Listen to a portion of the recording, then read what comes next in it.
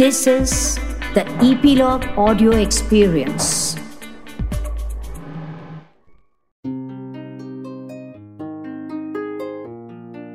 I'm Bhavna Somaya, and I'm privileged to have a very, very graceful dancer with us today. Her name is Mandakini Trivedi, who started as a Bharatanatyam dancer and then shifted to Mohiniyattam. Mandakini Trivedi, welcome to Epilogue Media. Last night I was reading about you on the website, and there were many interesting facets. One of them was that you come from Gujarat. So at that time when you started doing Bharatanatyam, was there any dancer in the family? Not at all.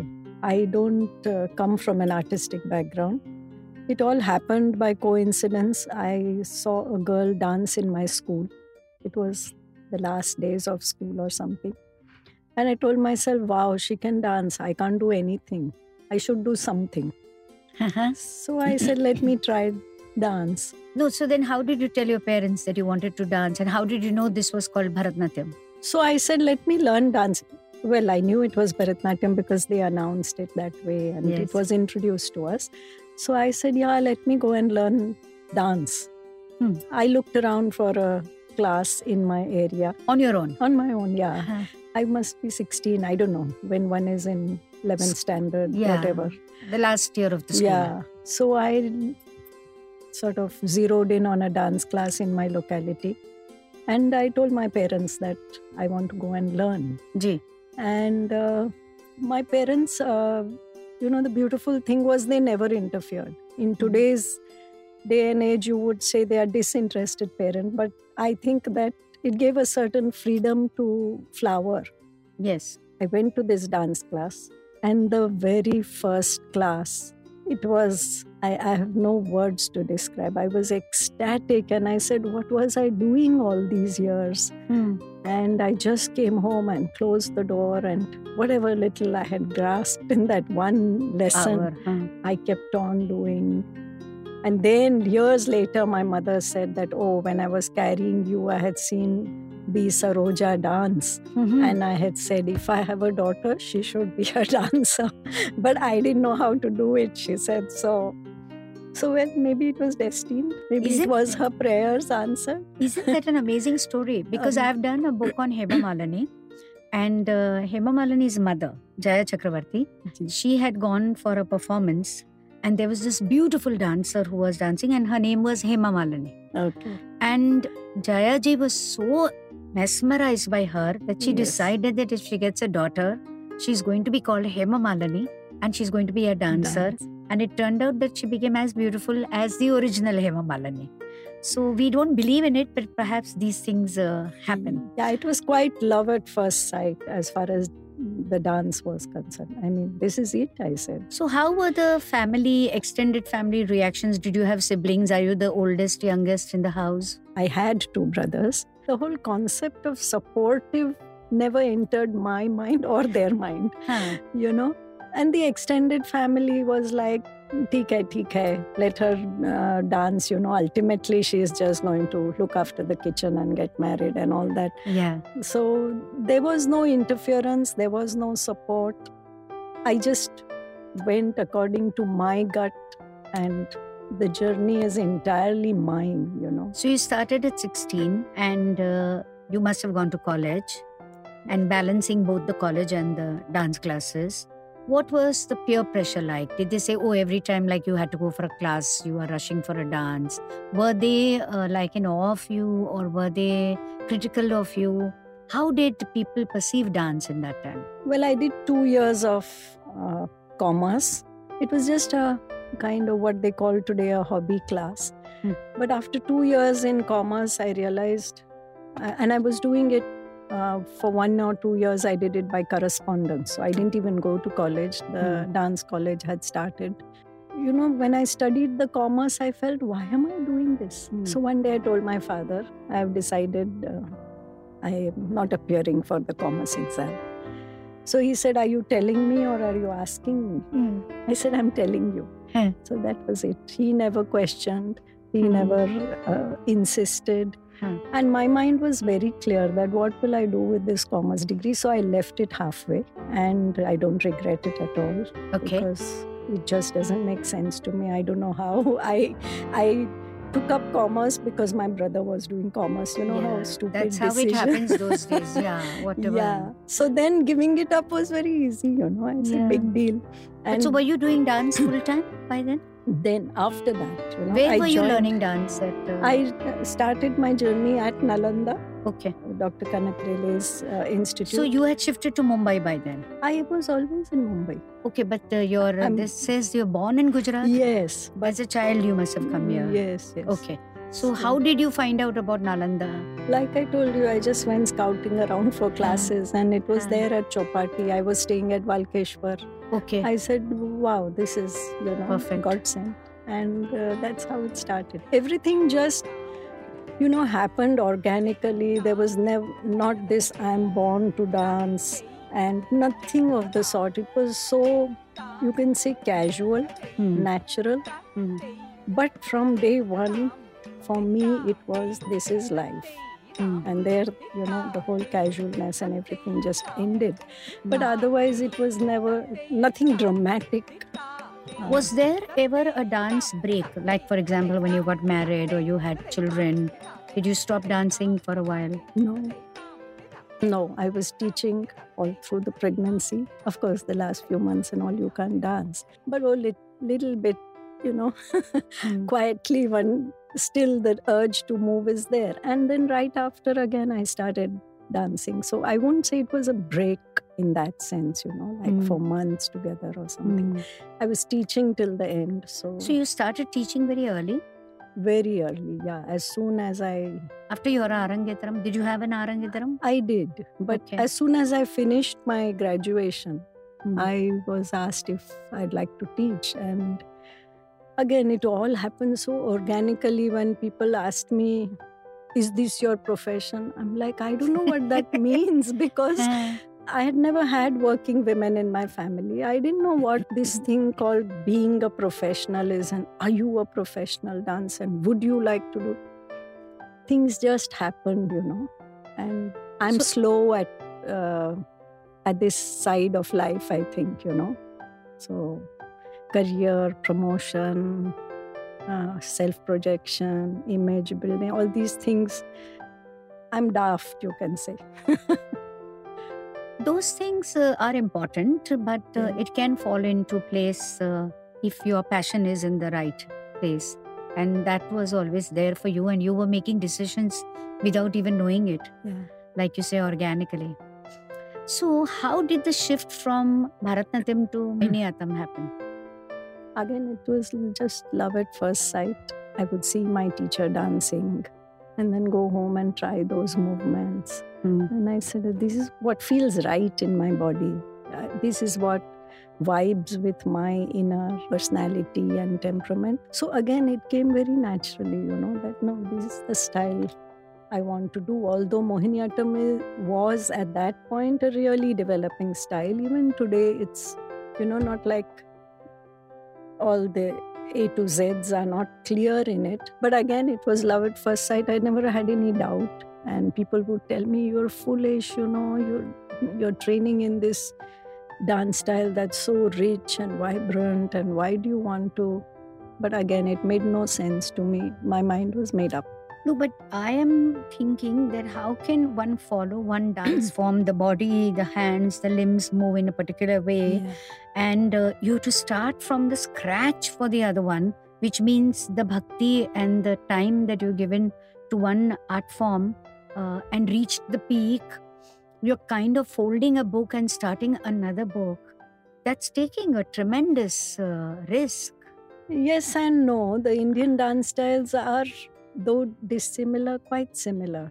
And training never goes to waste, I think. I think the basic training is always posture, line, rhythm, the intangibles of dance, and those don't go to waste. But yes, the articulations get mixed up.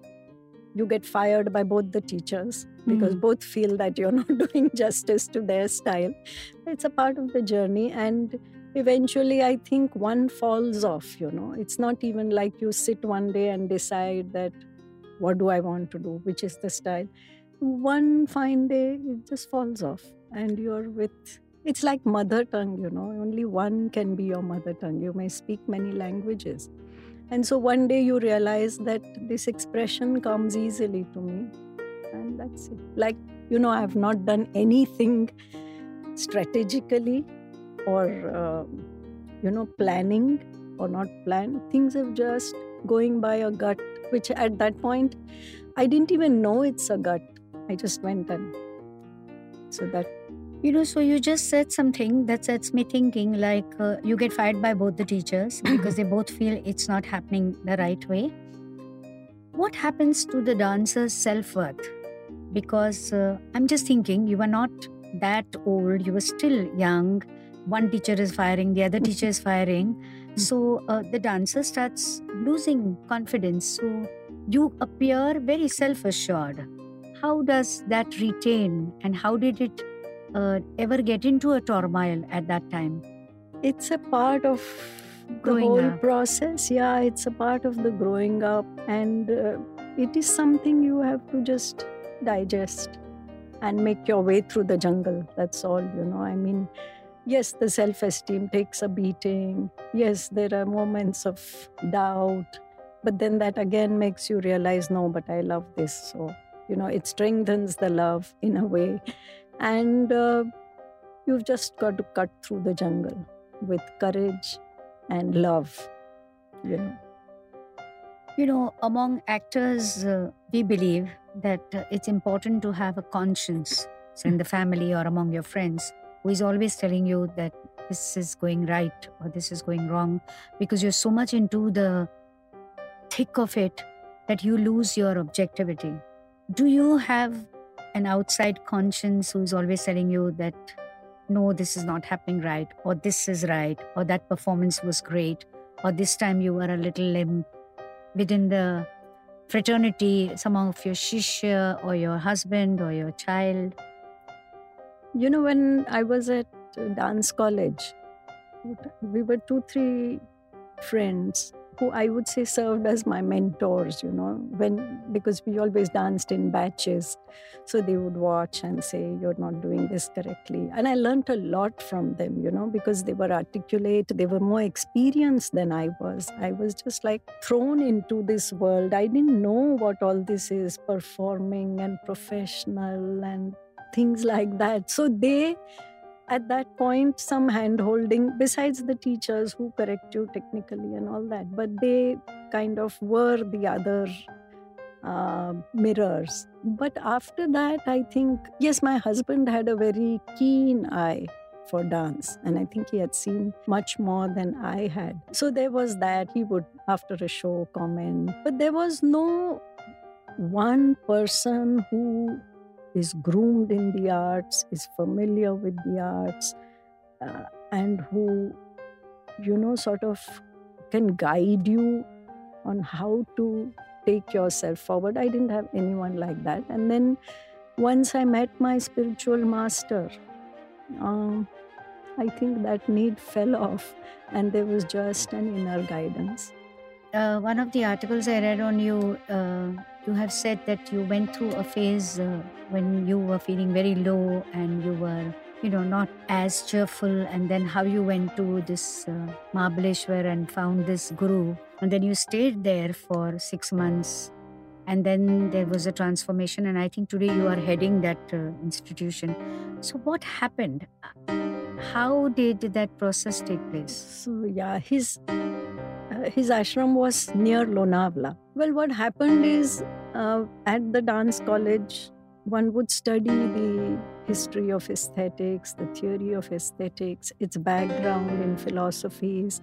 And there were statements like the aesthetic experience is twin brother of the highest spiritual experience. And to be honest, what I saw around me was just corruption in the field of dance. I saw a lot of competitiveness and nastiness. And I would, feel very pained that what am I reading and studying, and the actuality in which I am placed is just the opposite. What does this all mean? Is there really, can the arts give this ananda? Because I see a lot of frustration, heartbreak, and nastiness, at every level. And I just by chance happened to meet my spiritual master. We used to call him Babaji. By chance means how did you stumble into him? Just a friend said, there is this master, and he's so full of joy. And he's not a dancer? No, he's not a dancer. And I was at that point in my life seriously questioning where do I go from here, and what is all this about? And so I said, chalo, let's meet him. No, I was not even looking for a guru, so it's not like I was searching. And again, the moment I met him, it was like when I met dance. I said, this is it. Oh, we talk of Ananda. Here is Ananda. And I don't see it anywhere in the world of art.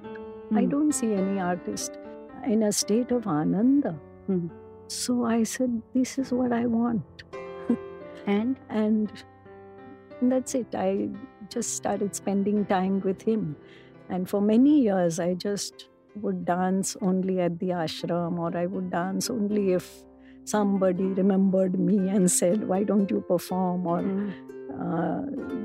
do a workshop or something. But I stopped. I didn't know where my brochures were, where my reviews were. I'm completely oblivious. I went into the spiritual path without realizing it. You said in that interview that you would just sit with him and go on talking about dance, and he just continued to listen. Yes. And it was just like a one-way traffic. And then suddenly one day he said, you should get back to dancing. Yes.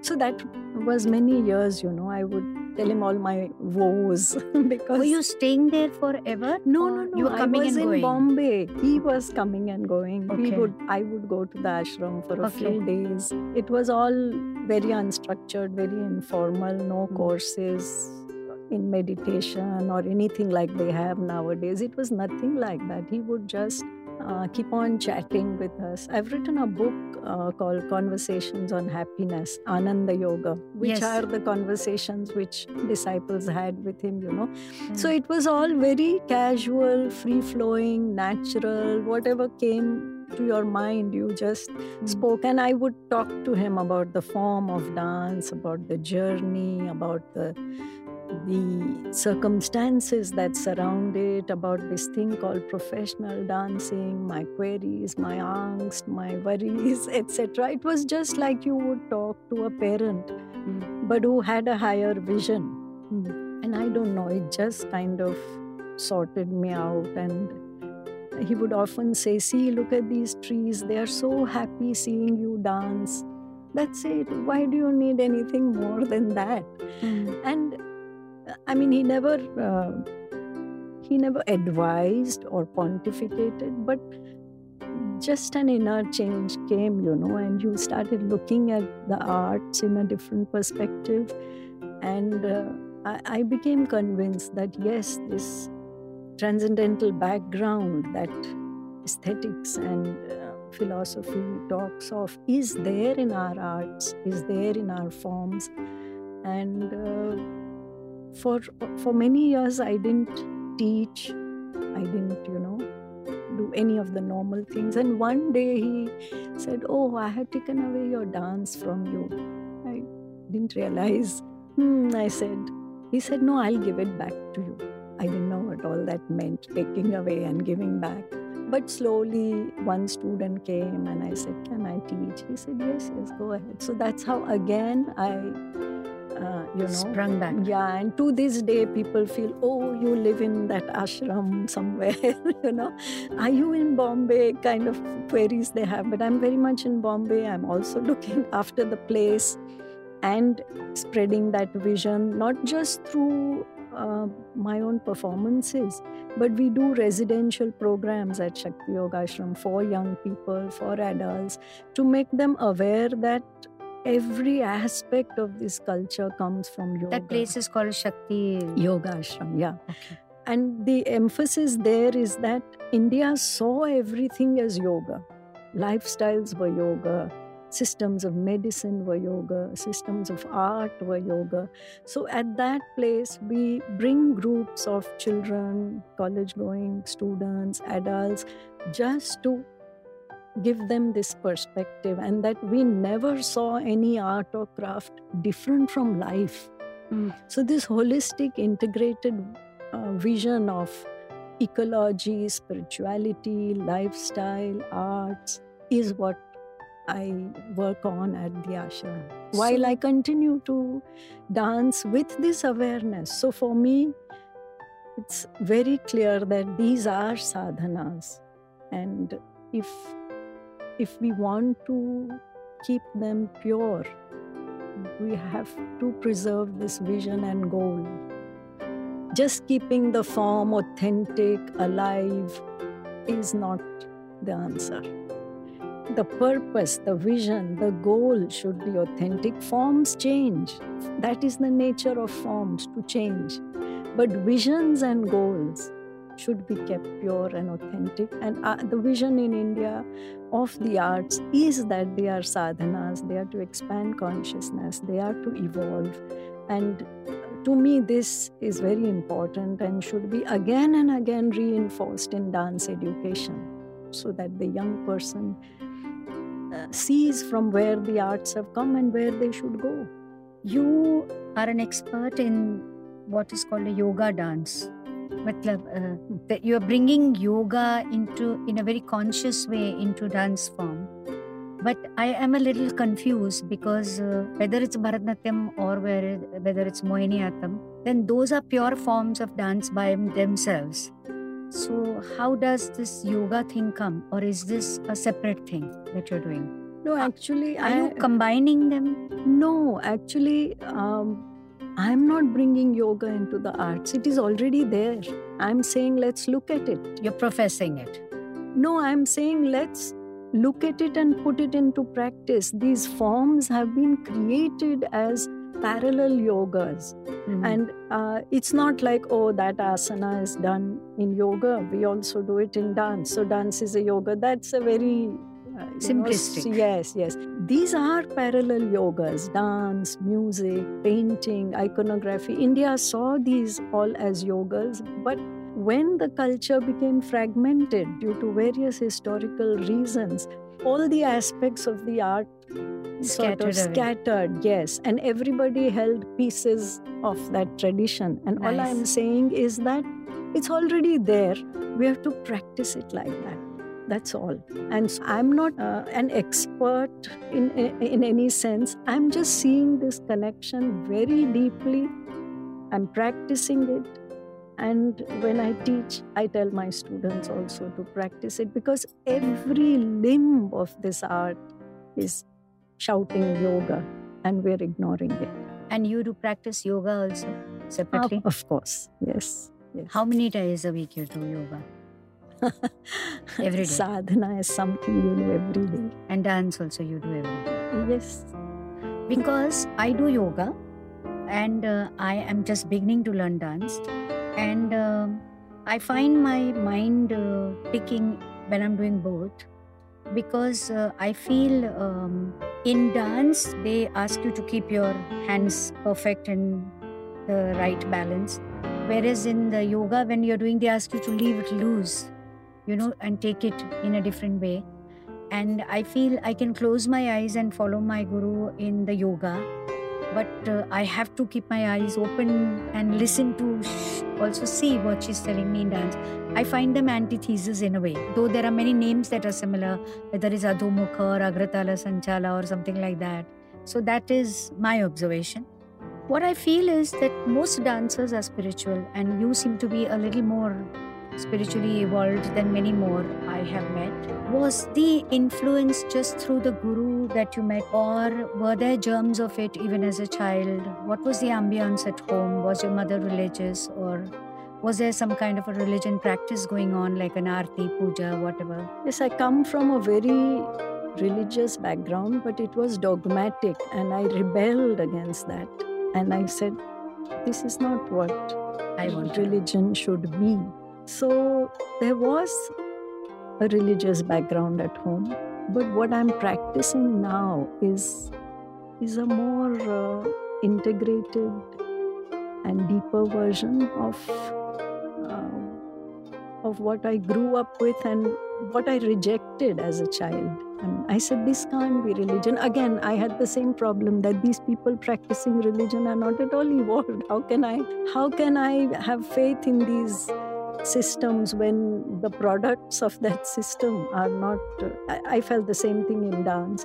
So what I'm practicing now is what the Guru kind of sowed the seed, and like an inner revolution on meeting a Guru is what I practice now.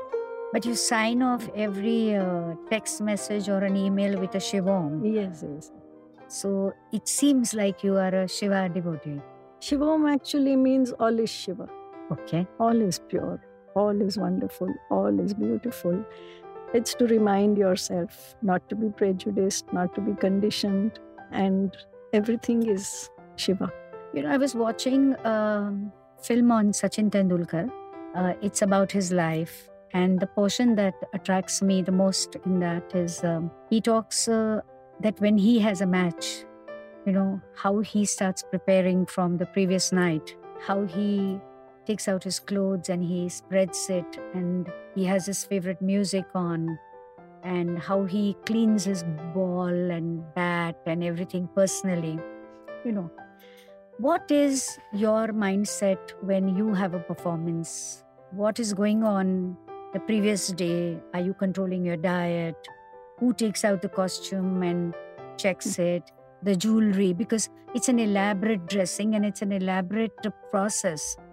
Well, I do everything. Take out the jewelry and iron the clothes. And in a sense, it gets you into the zone, and makes you deeply aware that there is an event happening the next day. Yeah. And so that's one kind of preparation. There is also the usual sadhana, which one does. There is this flashes of pieces just passing through your mind. Sometimes I feel that those are the flashes that nature is telling you, pay attention to these tomorrow.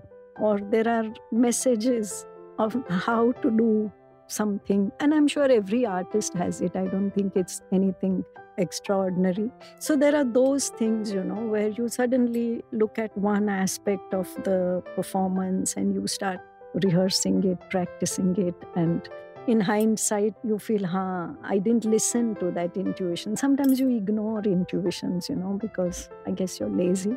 So there are those experiences also that, I wish I had listened to that inner voice. For example, some memory of it. No, is it a weak step that you have to polish up, or sometimes, yeah, I feel that. So there are two things, Sometimes it's like that inner voice is filling you with energy to do a particular scene and guiding you there. Sometimes it's a warning. Sometimes it's be careful, prepare for this. And I'm afraid one doesn't always read it correctly. I wish one would. But yeah, those are very helpful voices coming from inside. As you get older, it's not so much about just practicing those movements again and again and again. In fact, it can just burn you out, But it's just about flashes of intuition and awareness that come. And more of late, I feel this sense of surrender that, because we are worshippers of the goddess, so I feel, goddess, you dance. Here is this body. Wow. And wow. Your will. And so you are thinking of who? Amba Mata or Durga Mata? Or? Yeah, so we are worshippers of Lalita, Tripura Sundari. That's what the Guru gave to me. So more and more that happens, and then I feel, the Guru is also there. So I say, may you also dance through me, because they are one and the same. Okay. So that is a feeling that is now most powerful, because no matter how much you practice, no matter how much you work, unless you can just surrender completely without that feeling of I. The performance gets a different quality. And more I feel that, technique will one day defeat you because you will get older. The body is not going to, you're not going to be able to practice that much also. But surrender and just becoming one with expression, nobody can take away from you. And so more and more I feel like, yeah, here is this body in whatever condition it is. May you dance through it.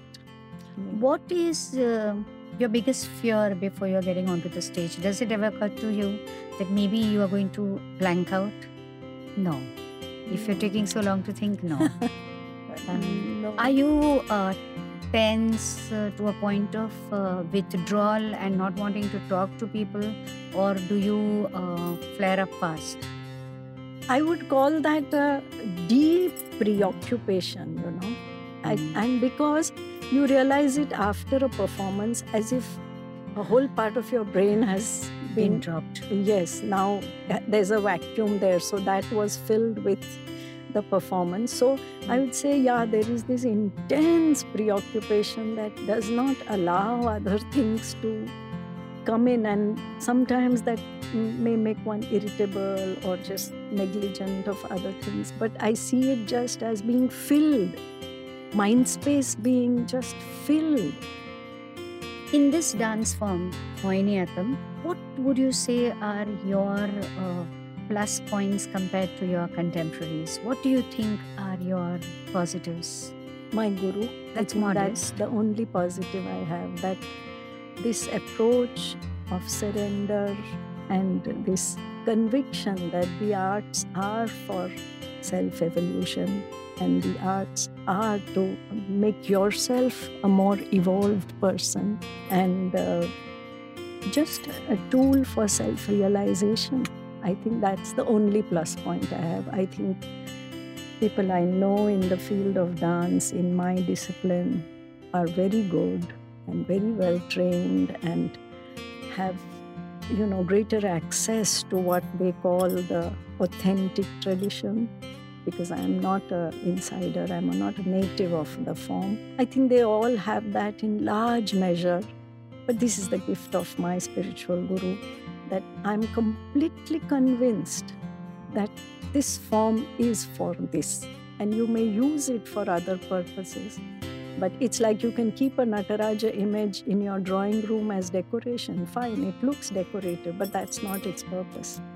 Its purpose is to make you contemplate on life.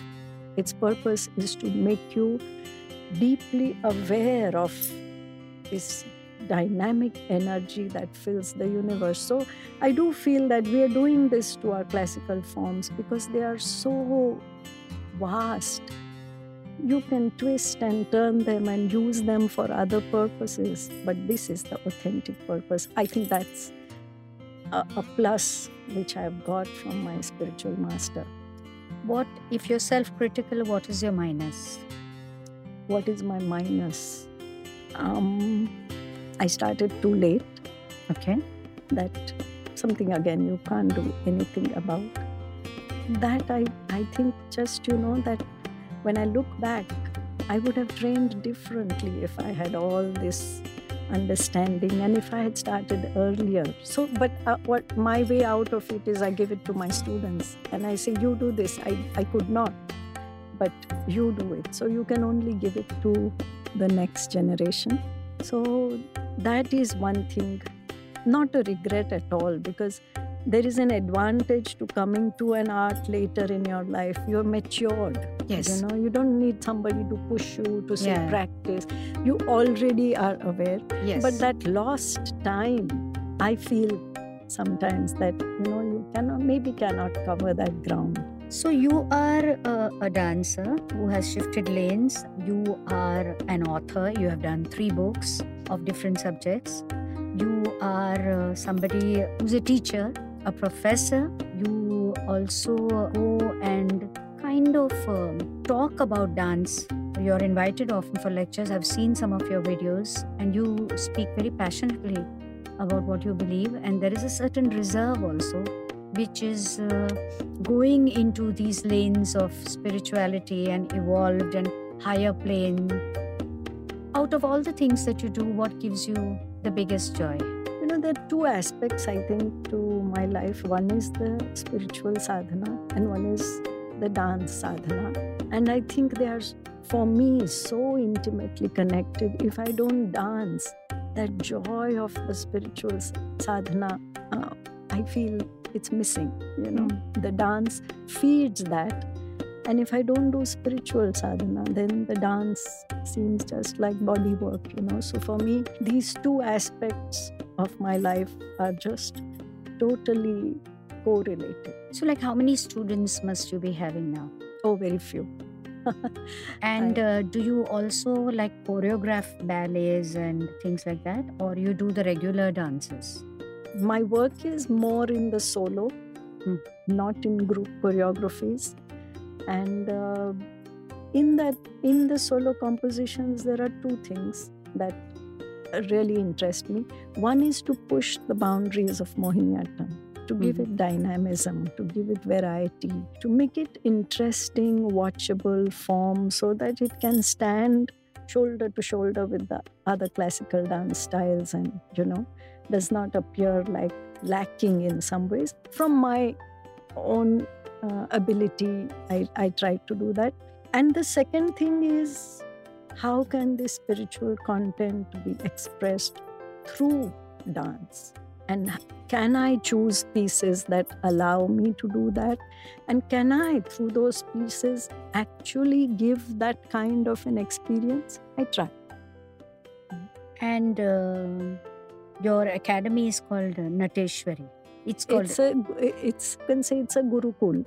The students are like family members, and everything is shared with them, because I also feel that the first rung of dance is diet, nutrition, fitness. Okay. So right from that, the students are initiated into, you must eat right, what is right eating, and then what is fitness, and then slowly. And what are the things that you tell them about right eating? Like, what are the do's and don'ts? That will be a whole chapter.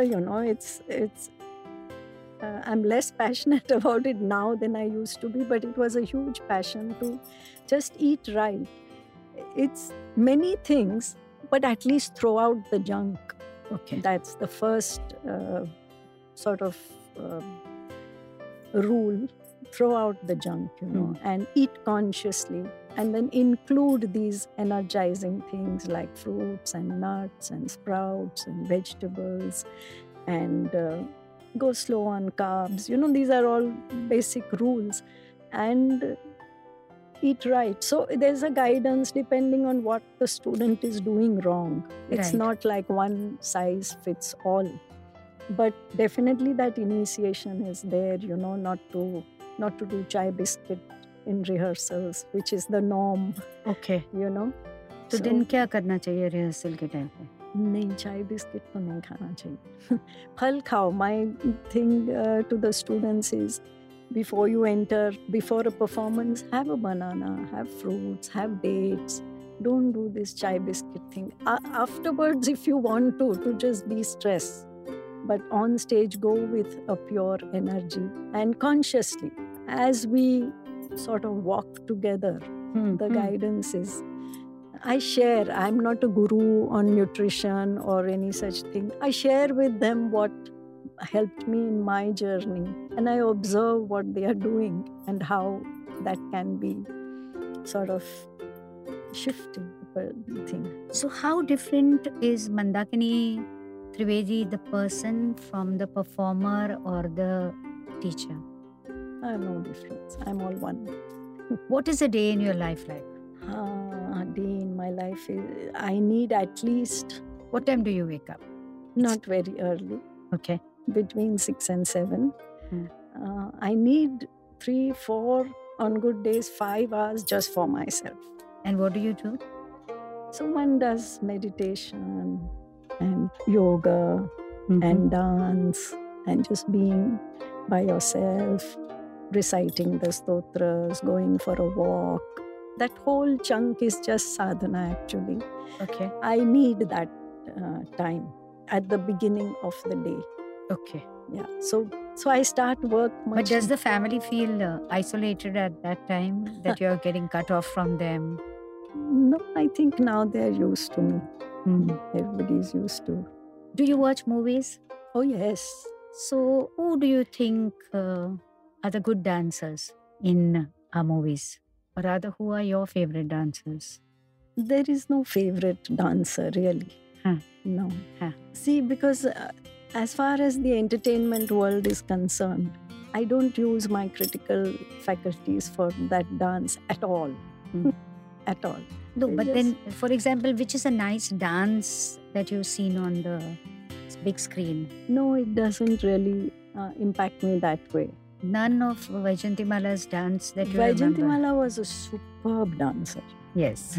I mean, no. And whether it was Amrapali or it was Jewel Thief. Yes, so she was a superb dancer. Yeah. But that whole aesthetic of commercial cinema dance, I don't... No, for example, now there are some directors like Sanjay Leela Bansali who, because he's a choreographer, he projects dance in a very different way. In particularly Hum Dil De Chuke Sanam, the Garbas and all, he had done it very nicely. See, what happens is a classical dancer always feels a little superior to the other Bollywood dancers. I don't. I think there are two different genres completely, and my critical faculties are not equipped to process that. It's a part of the whole scenario. It is for entertainment. I reserve my critical understanding only for the classical arts. So really there's no such thing as favorite dancer. Being a Gujarati and coming, do you also teach like in Navratri times a little bit of Garba and folk dance to your students? I'm very bad at that, so I can't teach it. I've noticed that you dress very differently. You're the only one whom I know who dresses in these two half saris. And you've been doing this for years. How did you evolve this style? And you also put your bindi in a very different way. Everybody's using stick-on bindis. You're still using the powder bindi, which is wonderful because anything that is authentic is attractive. So how did you develop this so-called signature style? So I laugh that I can't afford a full sari.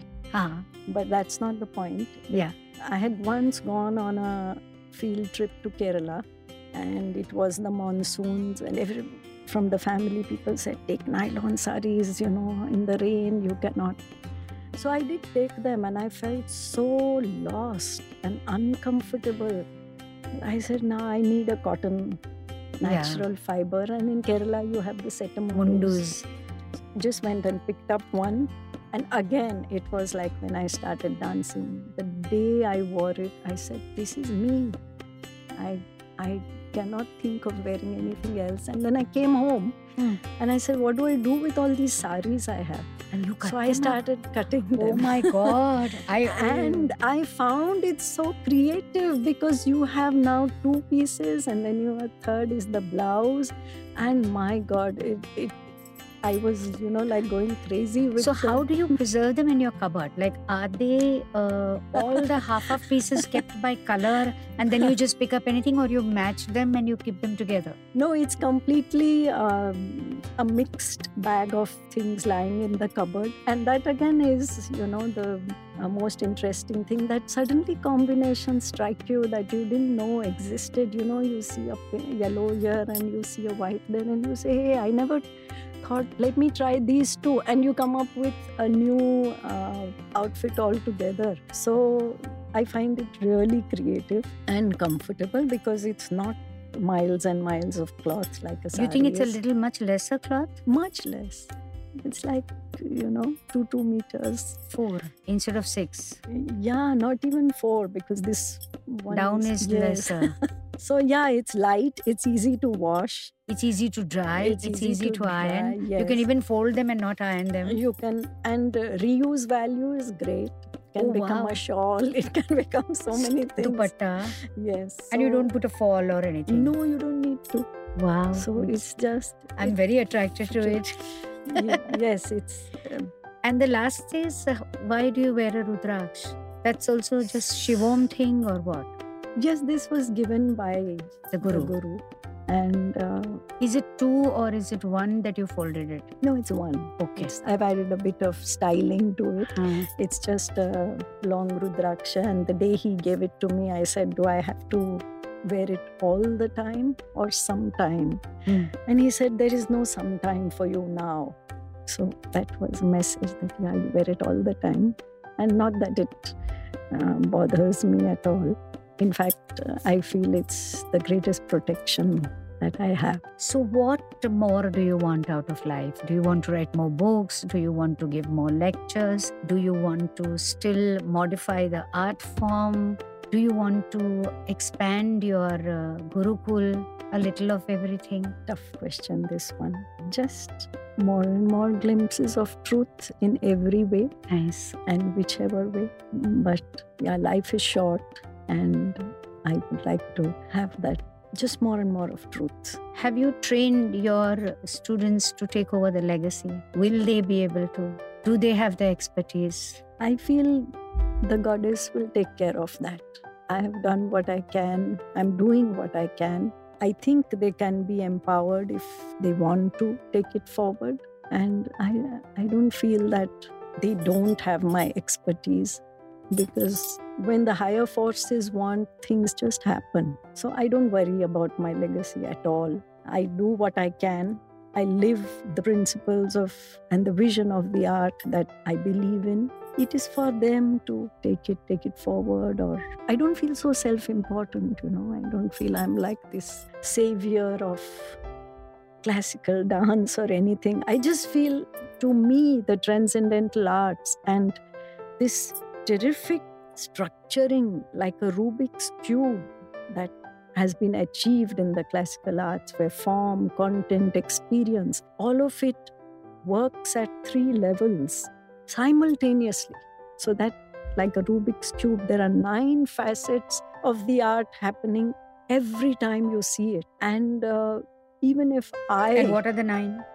So there's the form, which is, whatever you call it, Bharatanatyam. There's the content, which is the themes which you are dancing. There is the experience, which the spectator gets. And each one of these has 3 layers to it. For example, the form is, the first layer is its aesthetic. I mean, nobody can deny that this is beautiful. Then it is symbolic.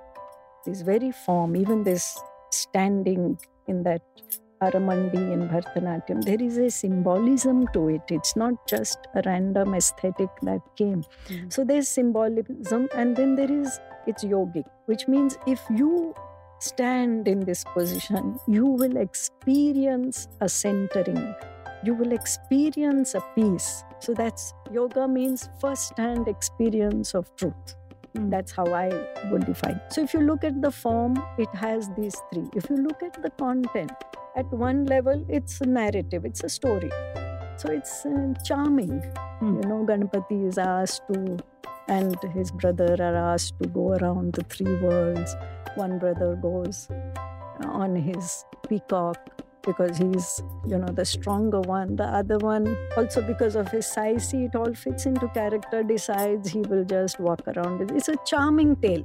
Yes. Even a child will understand, and we, in spite of our age, always enjoy hearing it. So there's the narrative aspect, and then there's the symbol. When he goes around his parents, he's going around Shiva and Shakti, matter and energy, consciousness and this. So he's right. Even that makes sense at the symbolic end. That what else is there? So that's the symbolic. And if you look at the yogic level, it takes you to the Kundalini, that Shiva and Shakti are here. You have to just do pradakshina of that within your body. So see how one content, it's up to you how many layers you want to pierce. There is no force. Then there is the experience at the very basic level. It is a sensual experience. Yes. Pleasing to the eyes, pleasing to the ears, feel good. Yes. Which is why people accuse Indian dance of being pretty and all seductive. those. Right. But I think that I see it as the compassion of the tradition, which said that let the senses also participate in this. So at one level, it's pure sensual experience. At the second level, it is cathartic. It somewhere touches your life. Every parent will feel that, yeah, if my child thinks I am their world, and every child feels this is our world. So it's cathartic. It resonates with my life. Yes. And then at a still deeper level, it is rasatmaka, and it takes you to the feeling of complete dissolution of the ego and sense of bliss. All this has been very subtly brought together in a tradition that is handed over ready-made to the dancer. I think that is a luxury and the greatest blessing. For me, therefore, this legacy is what this tradition is about. And I feel fortunate that it chose to pass through me. Absolutely. And I feel it will find people to pass through. And that's the legacy. And the students, whenever they, and if and when they feel, it will pass through them. It doesn't belong to anybody. It will live. On that fantastic note, I say thank you to you. I have to say that my takeaway from this conversation has been, I see you as somebody who is truly evolved and not at all self-focused, taking life, dance, art as it comes and flowing through it, making decisions very introvertedly, and I think something to learn from. Thank you. Mandakini, it was a pleasure to meet you, talk to you. And my takeaway is that if you flow with the tide, then everything goes right. Do write to us what you think about the episode. You can DM us on Instagram at Epilogue Media or on Bhavna Somaya.